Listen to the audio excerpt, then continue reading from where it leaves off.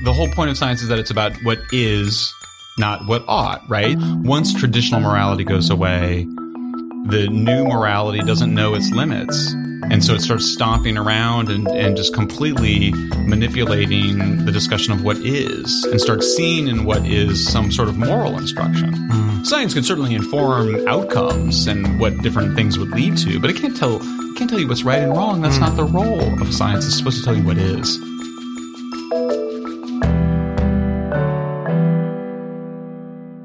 Hello and welcome to The Brendan O'Neill Show with me, Brendan O'Neill. This is a podcast in which an esteemed guest joins me to talk about the big ideas, the bad ideas, the problems and the controversies of life in the early 21st century. In this episode, I am delighted to be joined by Michael Shellenberger. Michael is a rational environmentalist. He is a writer, author and campaigner who has made a name as someone who wants to tackle climate change, but without all the fear, doom-mongering and reining in of progress.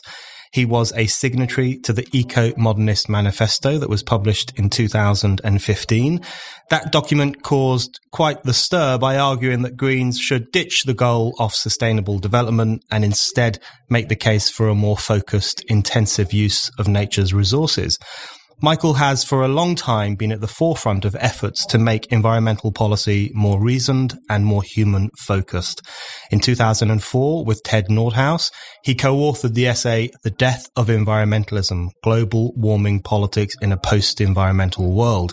That led to the book Breakthrough, From the Death of Environmentalism to the Politics of Possibility. That book and much of Michael's subsequent work calls for a transformation in environmental thinking, away from the focus on preserving nature and towards arguing for technological innovation to overhaul economic life. Michael was president of the Breakthrough Institute, and more recently he has been running the organization Environmental Progress. He is pro-nuclear power, pro-economic development, and he doesn't think the Amazon rainforest is going to disappear at any time soon, all of which mark him out from most environmentalists these days. Michael, welcome to the show. Thanks for having me.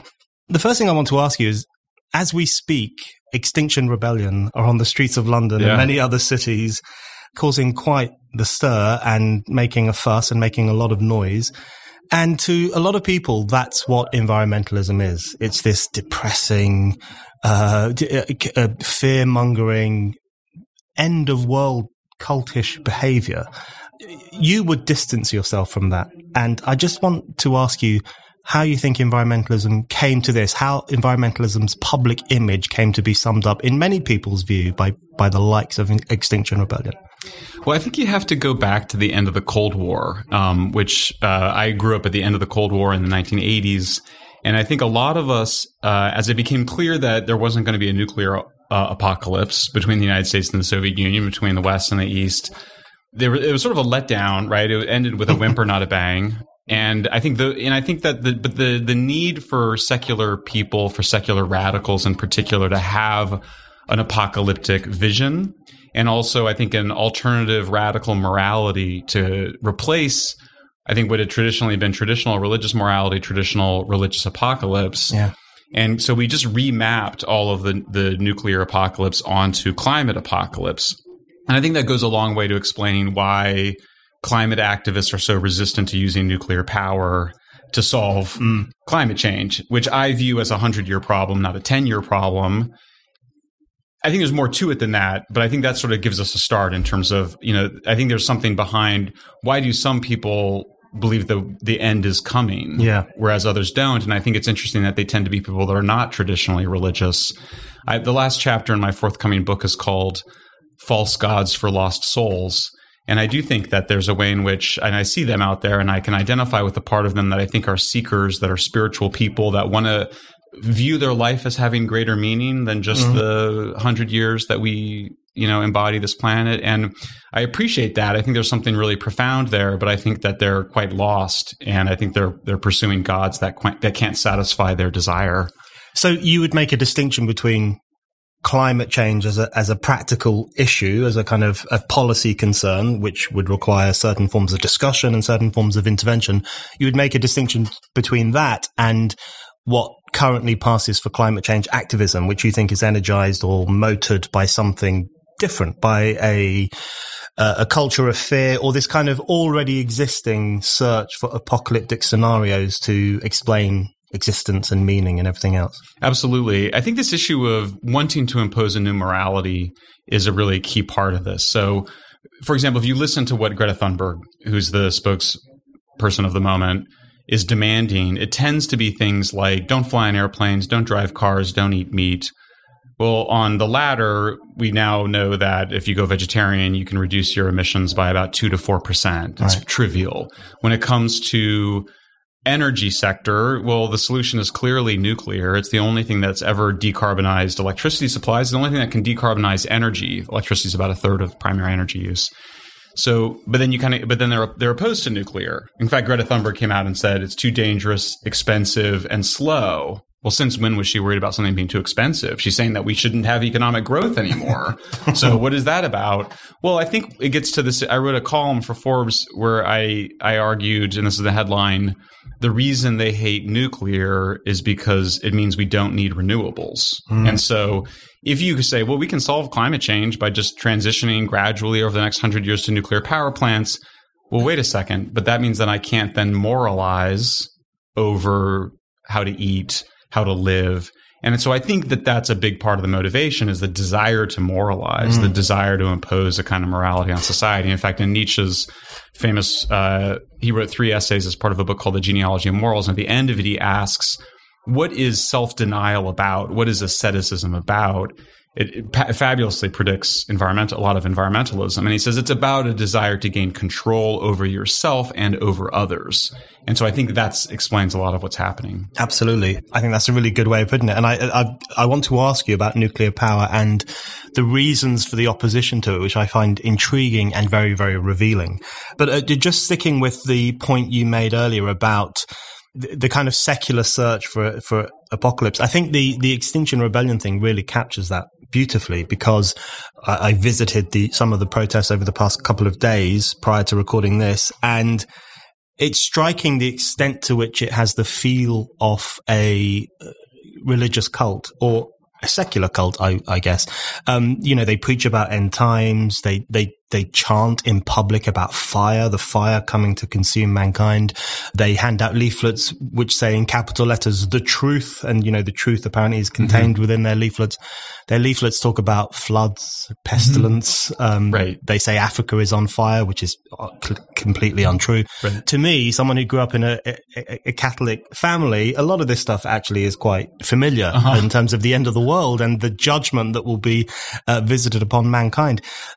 So would you go so far? Now, to me, as someone who is very skeptical of the environmental movement and the reasons that it exists and the arguments that it makes, to me, this looks like a very irrational manifestation and something that I find deeply concerning. But to someone like you, who's written a great deal about environmental policy and about the problems facing the environment, do you see anything worth salvaging in movements like Extinction Rebellion, or do you just see them as being completely separate from the kind of things that you and your colleagues are arguing? Well, great question. And just before answering, let me just make a couple of observations, which I put in I wrote about the Amazon. I did 3 columns on the Amazon. Yeah. In fact, it's the most read things I've ever done. And so first of all, the number of fires globally has declined by 25% over the last 35 years, which is great news. Okay, because fires, whether or not you're concerned about climate change, create local air pollution and respiratory problems. Nobody likes to breathe heavy smoke from fires. So they've declined. And then the world is reforesting. Now we're still losing forests in the tropical areas. That's because poor countries, developing countries like Brazil are developing, but we're reforesting very quickly in the developed world. And I know people will think this sounds like some kind of science denial, but it's because of global warming and because of increased CO2 and to some extent some artificial reforestation in places like China. But the good news is forests are growing back. And fires are declining. So it's kind of the evidence is literally the opposite of what they're worried about. So, I mean, I think my view is that, I share with Plato this view that we are, half beast, half God, in the sense that our rational sides are very, very powerful. Obviously, all of this prosperity and modernity we owe to our rational selves. But there is this irrational side of us. I referenced Nietzsche earlier. He was someone that thought a lot about this too, where once science had sort of, let's say, I don't want to offend religious believers in your audience, but if you kind of go along with the idea that science had debunked a lot of traditional religious beliefs, including the belief in God, Nietzsche's argument was that this desire for an external authority and the non-rational desire for immortality and transcendence, and to some extent a quite beautiful, I think, desire to feel part of something larger, that desire still exists. And so what I worry about when we kind of, if we kind of distance ourselves or just sort of want to see Extinction Rebellion as just completely other, is that I worry that we are both depriving ourselves of an opportunity to try to rechannel some of that spiritual energy in a more productive direction, and I think at risk of letting it become quite destructive. We're already seeing it in the form of, basically, I gave an example recently of where Norway, a country that has become fabulously wealthy thanks to oil and gas, is drilling for natural gas in Mozambique at the same time that it's working with the EU to deny development aid to natural gas power plants in Africa. I mean, you can't imagine a more sinister behavior than that. And yet that's where we're at right now. And so that's the stuff that worries me. And I figure if we can't find a way to channel some of that irrational spiritual energy in a more productive direction, I worry the impacts it'll have on all of us. Do you not think that there is I guess one way to pose this question is, what would you say if they gave you a soapbox in the middle of the Extinction Rebellion gathering in London? What would you say to them? Because it strikes me when I was there that there is just such a profound disconnect between their millenarianism, and it really does feel like millenarianism, and some of these people are incredibly emotionally concerned that the world is coming to an end. And there seems to be such a disconnect between that millenarian view, which can very easily cross the line into misanthropy and this kind of belief that humanity is a very destructive force, and the kind of things that you are interested in and which Spiked is interested in, which is, how do we make the case for greater human endeavor in order to liberate all human beings from poverty? Yeah. What's the bridge? How would you attempt to create a bridge between those two things, if such a thing is possible? I don't think it is possible in the middle of the Extinction Rebellion protests, because the people there would instantly project things onto me that are not true, and then you just end up becoming a kind of puppet for them. But I did give a talk last night at King's College London, which is several blocks away. Yeah. And so I think if you get a little bit outside to a nice audience, about 50 folks were there, about 25 students, 25 not students. And I did open by presenting some of the evidence showing, for example, we haven't seen an increase in hurricanes. We've actually seen a modest decline in the cost of natural disasters when normalized to GDP. I showed the data on the Amazons and deforestation and fires. And I talked to one of my colleagues who's with me afterwards, and she said, she said she really liked it, because I've introduced that as a different thing in my lectures now, because she felt like it kind of calmed everybody down a little bit.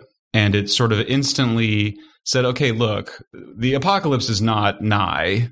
Doesn't mean there's no risks and nothing to be worried about, but we can at least take that off the table and reorient ourselves around what is the relationship between human flourishing, which is a word I've been borrowing from my libertarian brothers and sisters who use it so well, and environmental protection, because there's this idea that there's a one-to-one trade-off.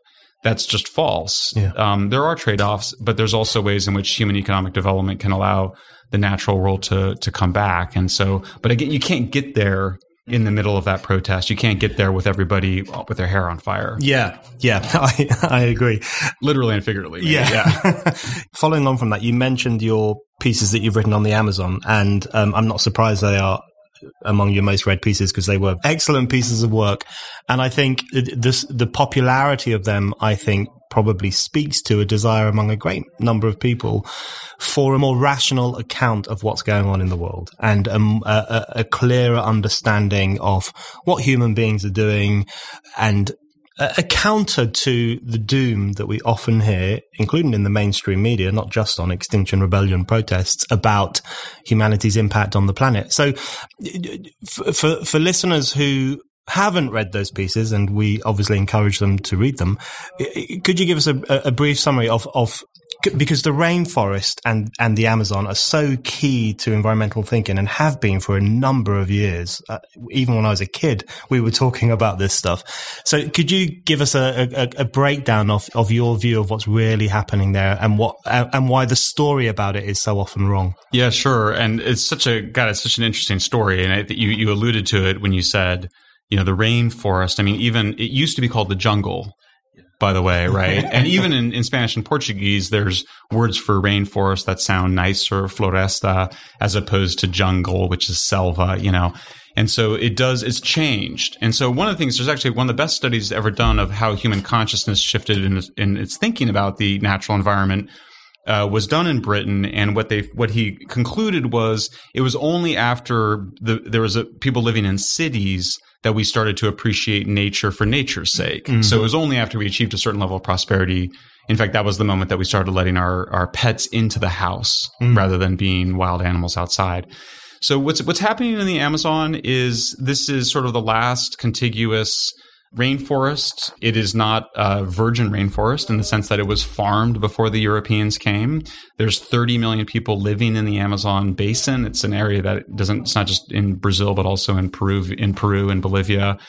And so there's a lot of development going on. And the traditional pattern has been that they go in and log for the valuable lumber, and then they cut down the rest of the trees to run cattle, and then that allows them to get ownership. So it's sort of like a homestead act like we had in the United States. So that's how you get ownership. You establish ownership by deforesting and establishing cattle. Where I think things went wrong was that the conservation movement, and I haven't figured out yet when it exactly went wrong, but what they did is they said, you should only be able to cut 50% to 80% of the land.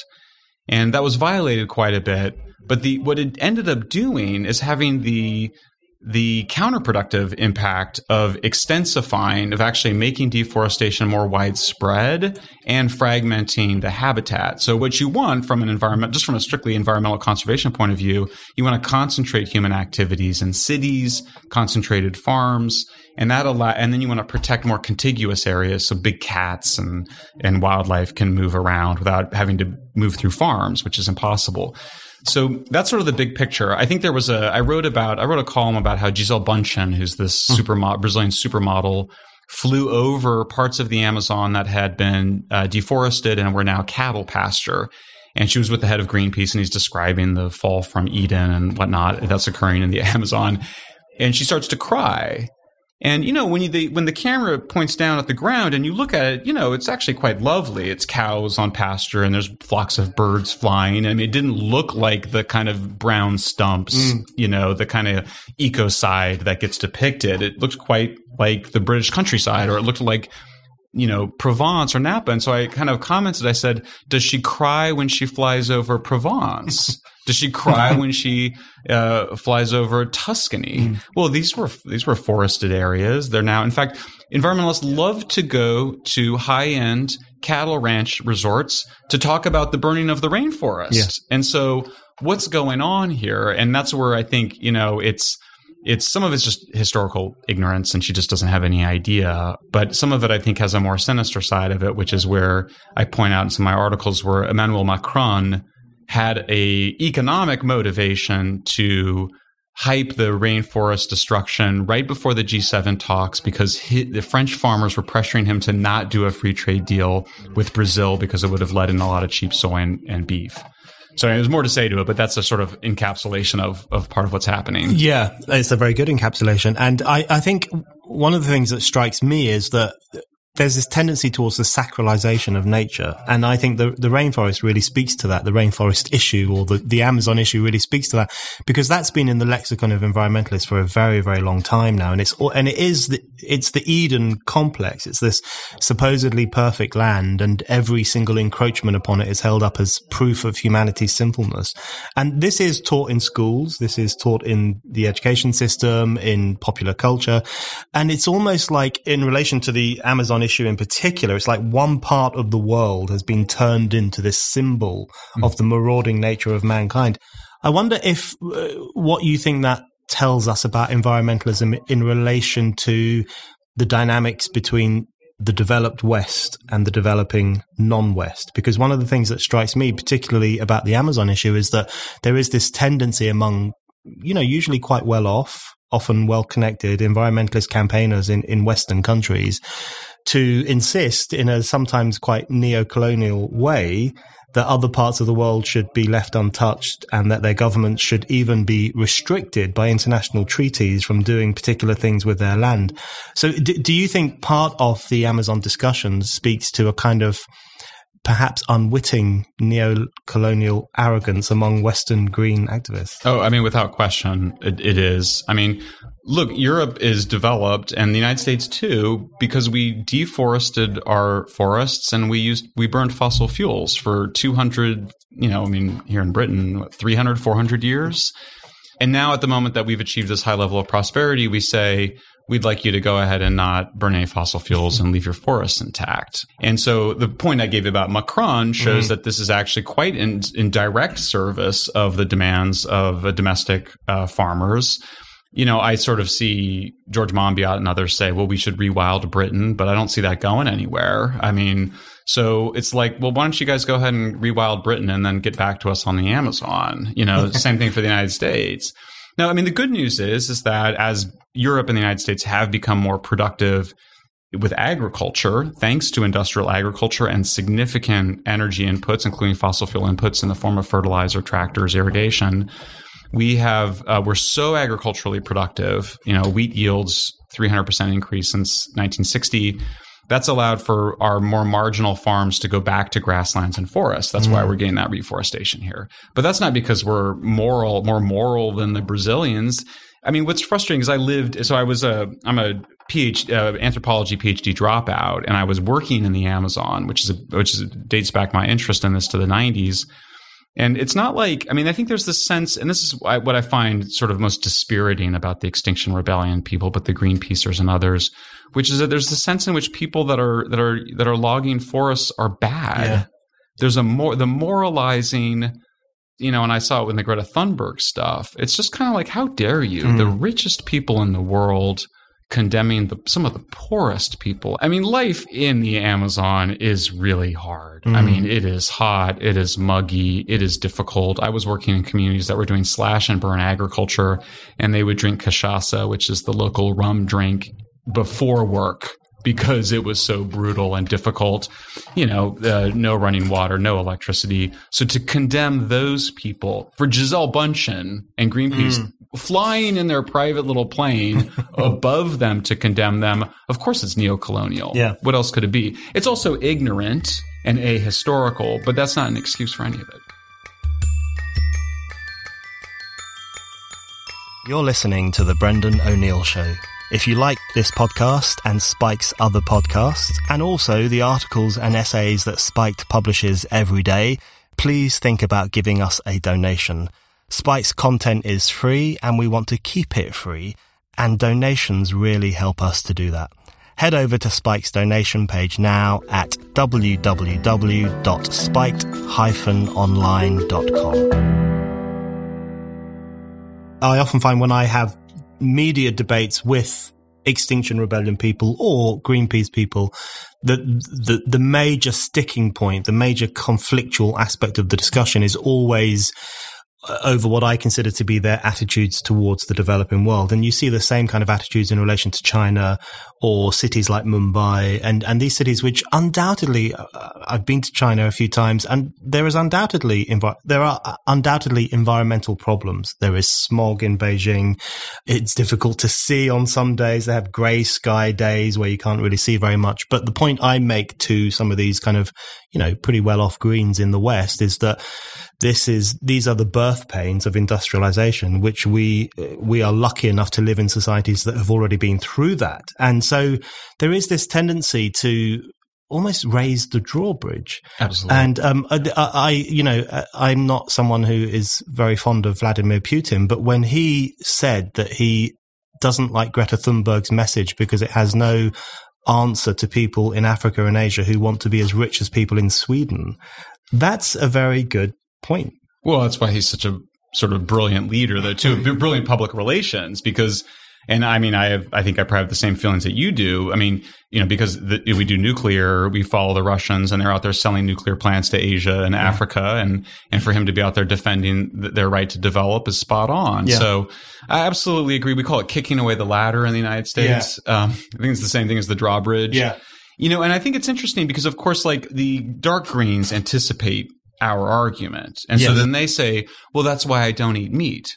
And it's like, lady, or whoever it is, sorry, man, you going vegetarian is a pretty small price for you to pay to get the pleasure of moralizing against weaker people. Yeah. So I think that's, for me, even in our own, because we get into arguments and, it's politics and we're always having fights, but I just, as a rule, don't punch down. If you're not punching up, you're doing something wrong. Yeah. If you're out there, punching down on Brazilians and Indians and Africans, there's something wrong with you. Yeah. Something deep, you got a deep kind of spiritual soul sickness that needs to be addressed. And to some extent, I think what you're doing and what we try to do is just calling it out and confronting it is absolutely the first step. I think we need to figure out some way to go beyond it and offer these lost souls some better religion than the one that they've got, because it's getting worse in some ways, not better. Yeah. I find it staggering. I don't know if it's similar in the US, but in the UK, the green movement tends to be dominated by people who are not just upper middle class, but, posh people from aristocratic backgrounds and, people who've had wealth and comfort in their families for generations. And what they find themselves doing is lecturing those of us who've had comfort in our families maybe for 1 or 2 generations, and also lecturing people who still don't have any wealth or comfort in their family life, the 3 billion people who still live in dire poverty. I find that just extraordinarily arrogant. But I want to take a step back and talk a little bit about your personal journey. Because can I make one more comment about that? Please. I thought because there's so much symbolism.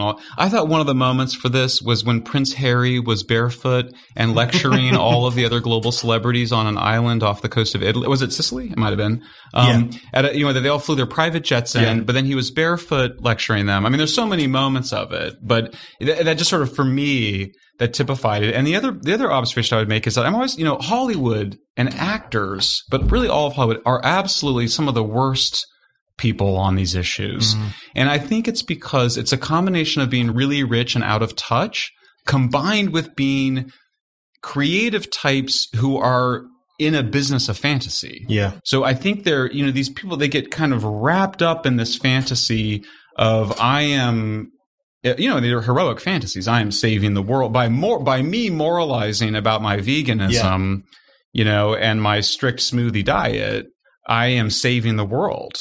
It is my just to build on it, because I think there's just I think there's some, for me it's like some liberation just in identifying what it is and who's doing it. And I wrote an article after the Prince Harry thing when he got busted for flying on private jets while moralizing about climate change.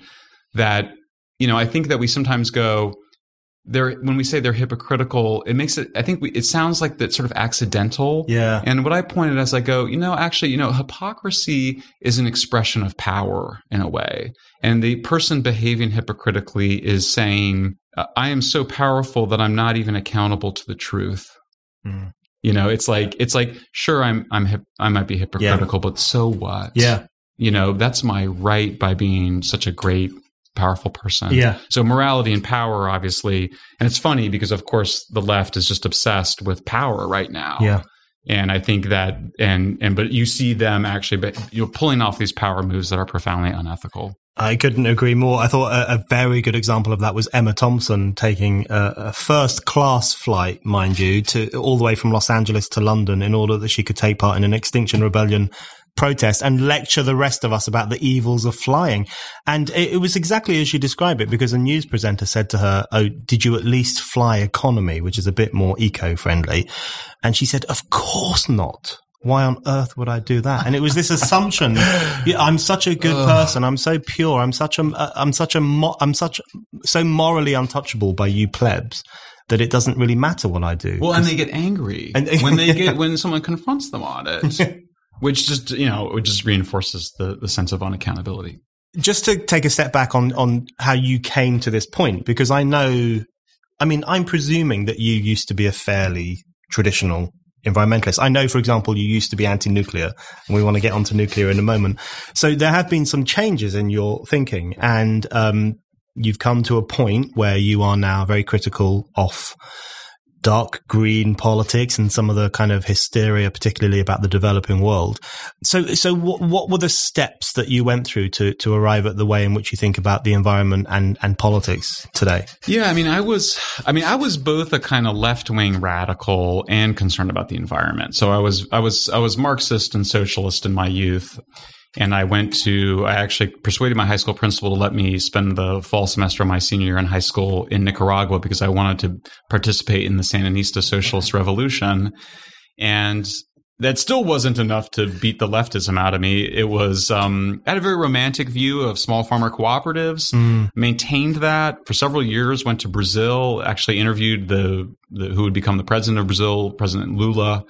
Interviewed, Workers' Party senators, and was very inspired by the Workers' Party, and in some ways still retain some of that initial inspiration, despite the fact that it was one of the most corrupt political parties in the world. But I was never Malthusian in the sense I would never, because I went so early to Latin America and lived with people and got to know people that had 6 and 8 kids or more and lived on a farm, I never thought there's too many people, or particularly too many brown people, too many poor people. So I never had that, and always rubbed me the wrong way. And then it was really finally being in the Amazon for an interview. When you interview, it's like the young people in the community would be like, "Hey, Michael, how do we get out of here? Yeah, how do we get to the city? How do we get to the university or even high school? Because it's a drag." And me spending time in small farmer communities and being like, wow, really not as romantic as I thought it was after a week or two there with, it's very boring. That's part of it. Life is hard, but it's just, Marx and Engels, I think it's in the Communist Manifesto. They said something like, the great thing about capitalism is it rescues people from the idiocies of rural life. Yeah. So it's funny. One of the things I'd be interested in your take on it too, which is, how did Malthusian environmentalism marry itself to socialism? Because of course the argument of James Delingpole, is that environmentalists are just really socialists. They're watermelons green on the outside but red on the inside. But of course, Marx they hated Malthus. Malthus was a very sinister aristocrat defending a kind of feudal early capitalist status quo. But how did that happen exactly? And I haven't quite figured it out. There's a way in which I just think as socialism became discredited in the 20th century, the left needed some other apocalyptic grand theory, and they went to Malthusianism. But I think it's been a tension in that movement for a while. There's certainly been divisions in it. But anyway, that's a long way of saying I think that I was never anti-humanist in the ways that I think a lot of environmentalists are. And then once you spend any time in the reality of small farmer life, you realize how wonderful industrialization and urbanization are. Absolutely. I think that question of how the left embraced Malthusianism is one of the key questions of our time, actually, because that's where they have ended up. Large sections of the left have ended up in this world. And as you say, Marx and Engels and later radical Marxist writers as well looked with absolute contempt upon Malthus. And Marx, I think, described his arguments as a libel against the human race. And their key argument against Malthus was that he treated poverty as a natural phenomenon, whereas their argument was that it was a social phenomenon and it could be, therefore, overturned through social endeavor. So I find that one of the most depressing things. I also consider myself someone who comes from a radical leftist background, and one of my heroes is Trotsky, which is a hilariously unfashionable thing to say in this day and age. But his argument was that the job of anyone who wants to improve society is to argue to increase the power of man over nature and decrease the power of man over man. And as far as I can see, many, many modern leftists do the opposite of both of those things. They want to decrease the power of man over nature and increase the power of man over man through their various kind of petty authoritarian measures or their restrictions on economic development and various other things. So that's a key question, but I think it's kind of You had a thing, by the way, I think it's you. You talked about how much of what we call left is not left. Or really, it seems like what happens is that there's a pretty big shift from the sort of traditional socialist, even social democratic left, and the new left. Yeah. And the new left becomes quite reactionary. The new left is an environmental left. It becomes very reactionary. So, but I mean, I was very interested in Spiked. I absolutely fell in love with this video I saw. I don't know which is some spiked woman goes to Africa and interviews small farmers who are like working with primitive tools. Yeah. And she's like, would you like to have a power saw rather than and the guy's like, yeah, but wouldn't that destroy your culture? And then I think I saw her in a panel and then she was sort of like, it's just kind of like, well, maybe she doesn't want to carry water from the river in a bucket on her head. Maybe she wants to go down to the pub. Yeah. So, but the idea that the twisted part was the ways in which environmentalists and the new left think they're protecting small farmers from the horrors of modernity. Yeah. As opposed to like, no, actually, you can continue to be a small farmer in modernity, but at least you have a choice. Yes. Whether you want to be a proletariat or a small farmer. Yeah, I absolutely. But, one of the most disgusting things I've ever heard about was this scheme that people like Prince Charles and others were involved in about 10 or 15 years ago, where you could offset your carbon use, so all your flying around and driving your cars and all that fancy stuff, you could offset that stuff by paying farmers in India to use traditional methods of farming. So what this, and there was a little bit of an expose of this even in the liberal media here, because what it meant is that children in some instances were doing back-breaking work on the land on the condition that it would make people like Prince Charles and other wealthy Westerners feel better about their sinful lifestyles. And you think this is actually a form of eco-slavery, because what you're doing, you as a wealthy Westerner are living it up and living the nice life that they actually want to, and keeping them in this subjugated position so you don't feel so bad. Right. And I thought that really summed up how badly wrong the left has gone. Not that Prince Charles is on the left, but the left is certainly insufficiently critical of this stuff. Absolutely.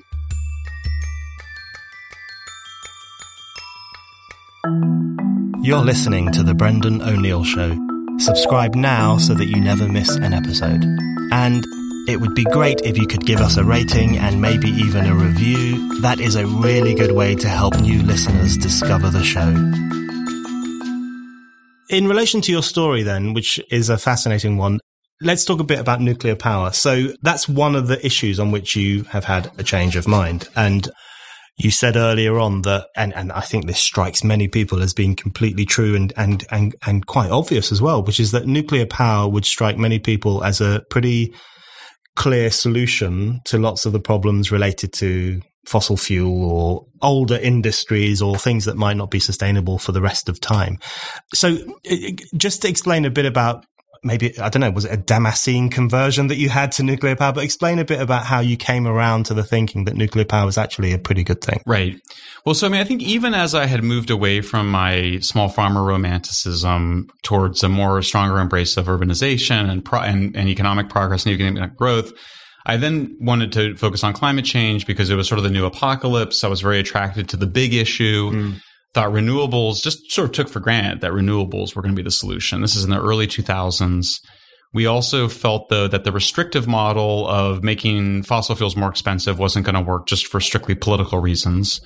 So we argued for a big government investment in renewables. And we ended up, we advocated for it for several years. We succeeded. We persuaded Team Obama to embrace it. Between 2009 and 2015, the U.S. did about $150 billion. So I was one of the architects of the original Green New Deal. Everything in the Green New Deal that you hear talked about, whether in Europe or the United States, we did it in the early and late 2000s. Well, right away, we started having huge problems with renewables. One of the most important ones are environmental problems. It takes, just to give a sense of it, 450 times more land to produce the same amount of electricity from a solar farm as a nuclear plant. And the people who are all protesting the solar farm are conservationists worried about the desert tortoise or the bats or the birds. And we're not talking about robins and sparrows. We're talking about condors and golden eagles and bald eagles and, you know, endangered species, big, long-lived, slow to reproduce species. So that was a big part of it. And then Stuart Brand, who is sort of our James Lovelock. In fact, they're friends. James Lovelock, who just turned 100 years old here, although Lovelock was always pro-nuclear. But Stuart Brand is, gosh, he might be about 80 almost, but he's a kind of a visionary hippie. I had participated in some cooperative games that he invented in the 70s called the New Games Festival. Some of my happiest memories as a boy, because they were games where there were no winners and losers. It was really quite lovely, hippie stuff. So when he changed his mind about nuclear power, it was a big deal. And you couldn't kind of just dismiss him as you might have others. And at that point, I was probably already pretty receptive to technological fixes to climate change. And then all I had to do was overcome my concern about meltdowns. I was not worried that the bomb was going to spread because of the United States using more nuclear power. We had the bomb. So I really sat down and I just read the World Health Organization report on the impacts of Chernobyl, which occurred when I was 15 years old.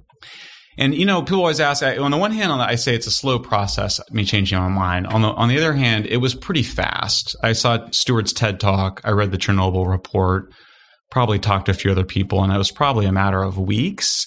But what was really hard and what took time was both figuring out how to come out as pro-nuclear without losing all my friends, and also surviving economically, because our donors, even though we do not accept funding, never have, from the energy industry, because we appreciate our independence and following the truth wherever it leads us.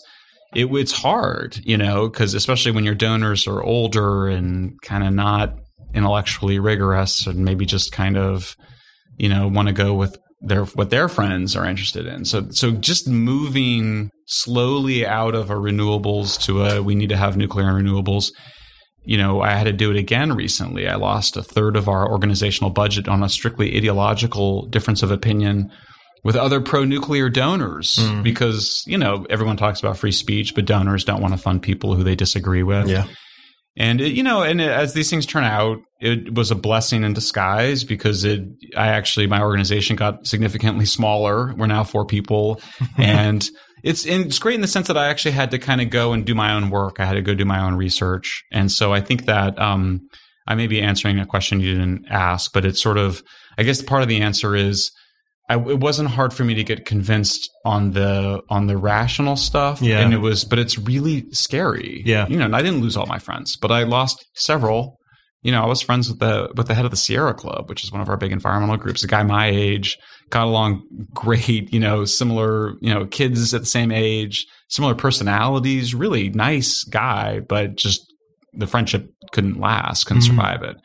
And I just think there's a lot of people, you have to find your cold self to be able to stick with the truth against your warm, social network, and especially you live in a place like Berkeley, it's kind of like, it's hard to just go out to parties with other environmentalists when there's so much hostility towards you. It's, that is fascinating. And I find the whole nuclear question really fascinating. And I think it really does reveal so much about what is motoring environmentalism and the problems of environmentalism. So, there are so many facets to the opposition to nuclear power. The one that gets flagged up most, including particularly by right-wing environmentalists, is that so many green movements have vested interests in renewable energy and they've got money invested in it and they're making money from it and therefore they're, violently opposed to nuclear power. I'm sure there's some truth in that, but I think it goes way beyond that. And I think it touches, you mentioned earlier, the possibility that one of the problems with nuclear power that they have is that it would resolve something that is actually beneficial to them. And I think that's something that is, will strike a lot of people as quite a radical thing to say. But I do think that it strikes me more and more, the more I see this, the more you think to yourself, a lot of these problems that they talk about, some of them are very real problems, but they are relatively straightforwardly resolved if we were to put our minds to it. But there seems to be an unwillingness to do that. So to what extent do you think they are, the opposition to nuclear in particular, is a conscious attempt to hold back a resolution to something that is quite satisfying and which gives meaning to these campaigners' lives? I think that's at the heart of it. In my book, the last 3 chapters it's all about the green, which is about the kind of financial and economic motivations. The second one is why they think they hate progress. That's kind of about the political and ideological. And then the third one is the false gods for lost souls, which is the sort of spiritual or psychological dimension. And they're sort of nested in each other. I don't know how you kind of different layers of it. So I do think that's just a huge part of it. And again, I go back to just, I think that for secular people here, we've made it, right? I mean, like, we're all going to live to, we can, if we take care of ourselves, we can live to be pretty old. Yeah. Our kids are going to survive. We don't all live like kings, but we're all going to have a pretty good life. And a lot of us can retire pretty darn young, historically and globally speaking. And you kind of go, well, what's it all about? And if you don't believe in God anymore or heaven, and I think if you're a really spiritual person, I think there's some people that need it more than others, is what I would say. People, the creative types, I think, need that more than others. I think some people can be like, I'm happy, I'm fine, I don't need to believe in any God or whatever, I'm also struck that I think that all of us experience psychological problems in a smaller way that are basically diluted versions of mental illnesses. So I think everybody can be a little bit manic depressive. I think everybody can be a little schizophrenic. Everybody can be a little bit OCD.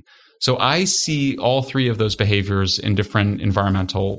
So for example, I think this obsession with plastic right now, the obsession with trash and litter. And I realized this when I was listening to David Sedaris, who's a great nonfiction writer in the United States, talking about how he is OCD, obsessive compulsive disorder, and he goes out on the side of the road, and he's a rich guy now, right? He doesn't need to do this. He goes out and he picks up trash because it makes him feel better. I have another friend, a very strong environmentalist. When she was in college, she became obsessed with sorting the trash, the recycling, the litter. It became a kind of obsession. Yeah. And I think this, the plastics in the ocean, the idea of contaminants, I want to write about. I think this desire for purity and for sort of separation comes from sort of some kind of OCD. I think the manic depression can be seen in the apocalypse versus the utopia. The utopia is we can be 100% renewable. We can be everything organic. We can be in harmony with nature. We can have it all. Or the world is going to end and everybody is going to die. I mean, that's like a depressive, manic depressive kind of thing. And I think the schizophrenia comes out in the paranoia and the fantasies and the kind of, like you said, the fire and the four horsemen of the apocalypse. And so I think these things are showing up because these are things that are not being addressed by the meta-narratives, the traditional religions of the past. Certainly as Marxism went away and socialism went away, I think environmentalism took that place after the Cold War. So these are but this is profound stuff. I mean, I keep coming back to Nietzsche because he was sort of the philosopher who was the first to say, hey guys, the secularization of modern societies, what he called the death of God, is going to have very, very profound impacts on societies that we're not even aware of yet. And the first big manifestations of that was the rise of nationalism in the early 20th century, culminating in World War II. And after that, there was a kind of backlash against that because of the religiosity of those nationalisms and a kind of return to a secular liberalism. But I think now the Cold War is gone.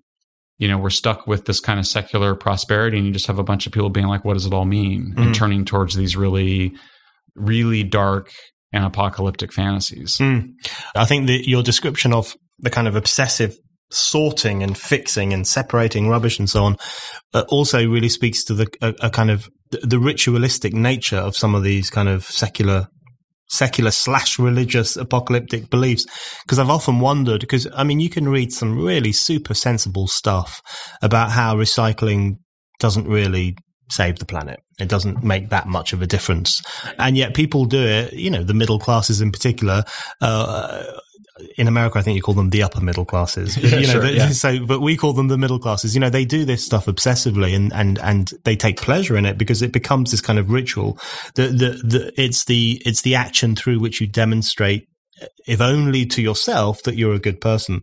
But I wanted to ask you, in relation to the opposition to nuclear and this possibility that there is this unwillingness to resolve some of these, fairly practical problems of pollution and climate change and so on. What is the moral benefit that people get? So how would you describe that moral benefit? Is it that they get to lecture other people? Is it that they get to feel pure in contrast with the masses? What moral pleasure do they derive from this apocalyptic worldview that they've embraced? Yeah, I mean, definitely there's the pleasure of moralizing, because moralizing is a way of leveling or putting other people down.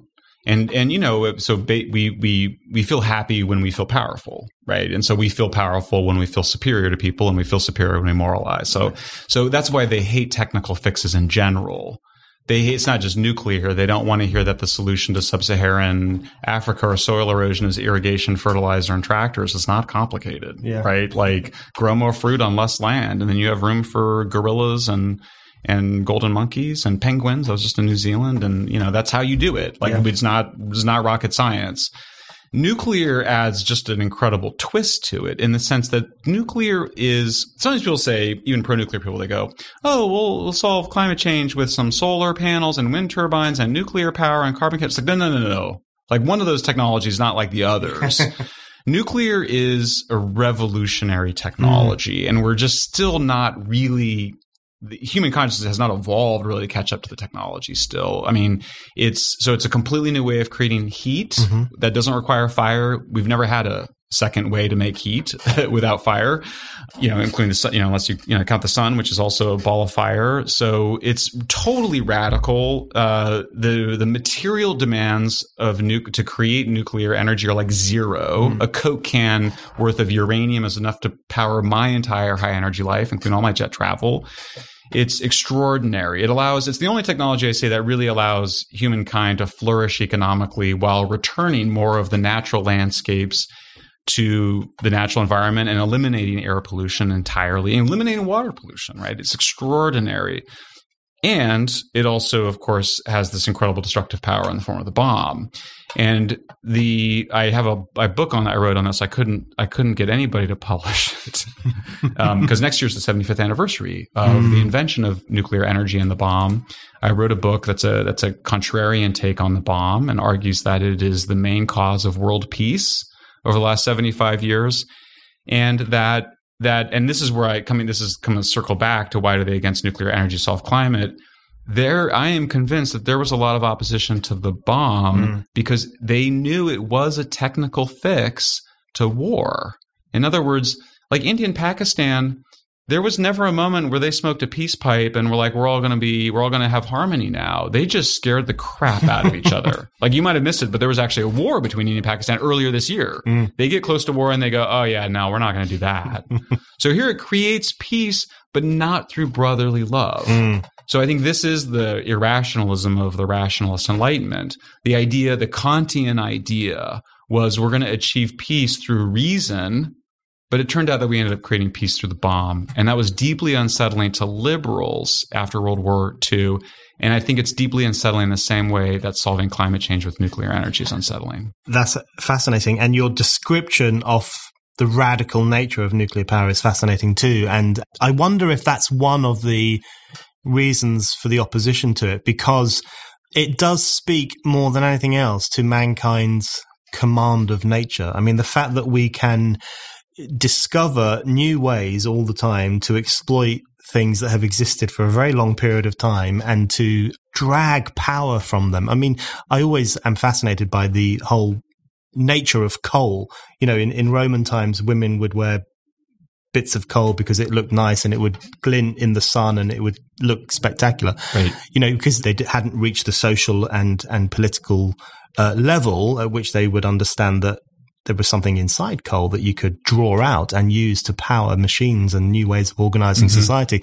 So, and uranium and nuclear power speaks to that in an even more profound way. And I wonder if one aspect of the opposition is that it really does demonstrate the spectacular nature of humankind, the fact that we are able to do these kind of things, and the fact that a Coke can size of uranium would empower your entire life. So there's also, I think, an element of fear that it does demonstrate a point that reasoned progressive people would say, which is that mankind is really super smart and has it within his power to resolve all the problems of the world. Right. And doesn't need me. Yeah. In other words, it's like we don't, when you kind of go, why don't we just do what France did and just build nuclear power plants to solve it? But then that means that what's my role? Yeah. I mean, in the narcissism of the current age too. How does, what about me? Yeah. What about my role? And so the impossibility of renewables, they just are terrible in so many ways, right? I mean, here's they're completely unreliable. They make electricity expensive wherever you use them. They're just crappy, low quality energy, wind turbines and solar panels, right? Well, that's part of the attraction. They don't solve the problem. That's why they like them. The problem with nuclear is that it solves the problem. They don't want to solve the problem. You solve the problem, well, then you have an existential crisis. Yeah. Right? I mean, and by the way, you see it in all sorts of movements, right? I mean, here you have extraordinary women's rights, gay rights. You have these movements that succeed and then they enter an existential crisis and they have to go and reconstruct. Yeah. This is this new book by this British Spectator writer, makes this case, basically. They have these successes and then that freaks them out. Yeah. And so they have to kind of they have to go see threats everywhere to their rights. And so I think that's a similar dynamic from environmentalists. Yeah. I'm actually I've taken on a completely different issue, homelessness, and I'm dealing with the same thing on homelessness, where I'm just absolutely convinced there's just a lot of advocates for the homeless that are actually advocates of homelessness, because that is what gives their lives meaning. Right. It's funny. It's like the terror of victory. It's like the horror that you might actually be successful in. It would make you surplus to requirements rather than thinking to yourself, great, we succeeded. Let's move on to something else that needs our attention as well. And you might have to deal with your own shit personally, your own personal life, your own inadequacies, your own sense of failure. You have to get your life together. You don't want to do that. Yeah. I mean, it's you like, can be moralizing and feeling good right now on social media. And then, oh my God, you have to go and deal with your life. Terrible. It's like, if a priest's flock was to suddenly one day stand up and say, well, we don't need your moral guidance, we'll find it. I mean, what would that person do? And that's what happened, right? That's exactly what happened. So I wanted to ask you about science, or as environmentalists refer to it, the science, which I always find quite a terrifying phrase, because I think one of the issues I have with environmentalism is its misuse of science, and what it does is it turns science into, and Greta Thunberg actually speaks to this quite well, because she uses science very clearly as a form of moral instruction, and the science tells us to do these things, and she says, all I'm asking you to do is to follow the science and to obey the science. And that seems to me to run counter to the entire nature of science, right, which is it's supposed to be falsifiable. It's supposed to mean that you don't follow revelations, but you actually think in an open-ended way about the world. So I wonder if environmentalism hasn't only had a terrible impact on the case for progress, but also has, ironically, had a destructive impact on science itself. Well, and not that, but it's just literally like the whole point of science is that it's about what is, not what ought, right? Yeah. There was always supposed to be this bright line between science and morality. Well, they ran over that bright line many years ago, didn't they? And so it's really the encroachment of morality over. So, I mean, I think this gets back again to once traditional morality goes away, the new morality doesn't know its limits. And so it starts stomping around and just completely manipulating the discussion of what is, and starts seeing in what is some sort of moral instruction. I mean, I find this even with supposedly rational folks. Sam Harris wrote a book where he supposed that you could figure out what's moral through science. It's like, I object to the whole premise. That's not right. Like science could certainly inform outcomes and what different things would lead to, but it can't tell you what's right and wrong. That's not the role of science. It's supposed to tell you what is. Completely agree with that. I have one more question for you. Well, I've got a million questions, but I'm going to just keep to one in the interest of time. One of the things that I find quite frustrating is that I make similar arguments to you, not as well. And in relation to, I'm someone who's interested in progress. I'm interested in economic growth. I want all human beings to be liberated from poverty in a very serious way. And I think science is wonderful, but it shouldn't be corrupted by political interference. And I think freedom and choice and progress are all good qualities. And yet very often environmentalists will turn around and say, oh, you're right wing. You're a fascist. How can you say these things? Who's paying you to say these things? You've been corrupted by the oil industry or whatever else they say. How would you counter that kind of cynicism? Because it strikes me that the kind of things that you say and people around your circles are pretty positive, pretty inspiring, and pretty optimistic.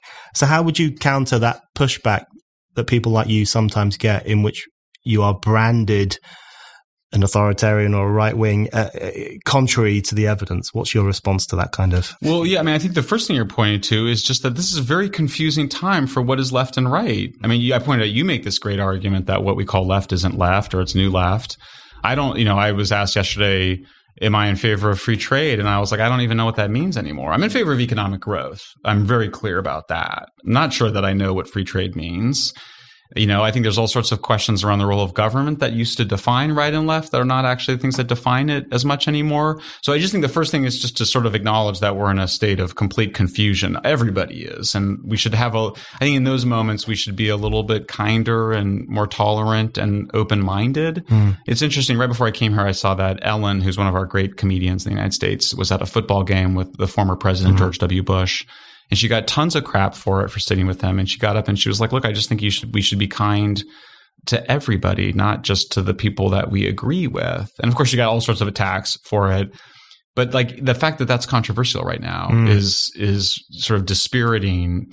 On the other hand, I think what gives me hope is that in this huge tumult and chaos, I do think that those of us that are willing to talk to each other and willing to disagree in a civil way and willing to be kind to each other and listen and have that conversation, that there's so much desire for it. I mean, I find that the response to my stuff that I'm getting, I mean, my social media right now is, like, I think for you guys is very intense. I have a lot of people that are like, thank you, for just being focused on what works. Because, I mean, I think when I come to all these issues, I'm kind of like, well, can we just figure out what actually works to solve the problem, before we kind of jump to whether it's right or left or does it fit my tribe and your tribe? So I do think that where I'm finding hope with it is that in these moments where there's so much dogmatism and tribalism and ideology that people that are truly seeking for the truth and understanding and discourse and reason stand out, and we end up finding each other, right, across oceans and across borders. Michael, thank you very much. Thanks for having me.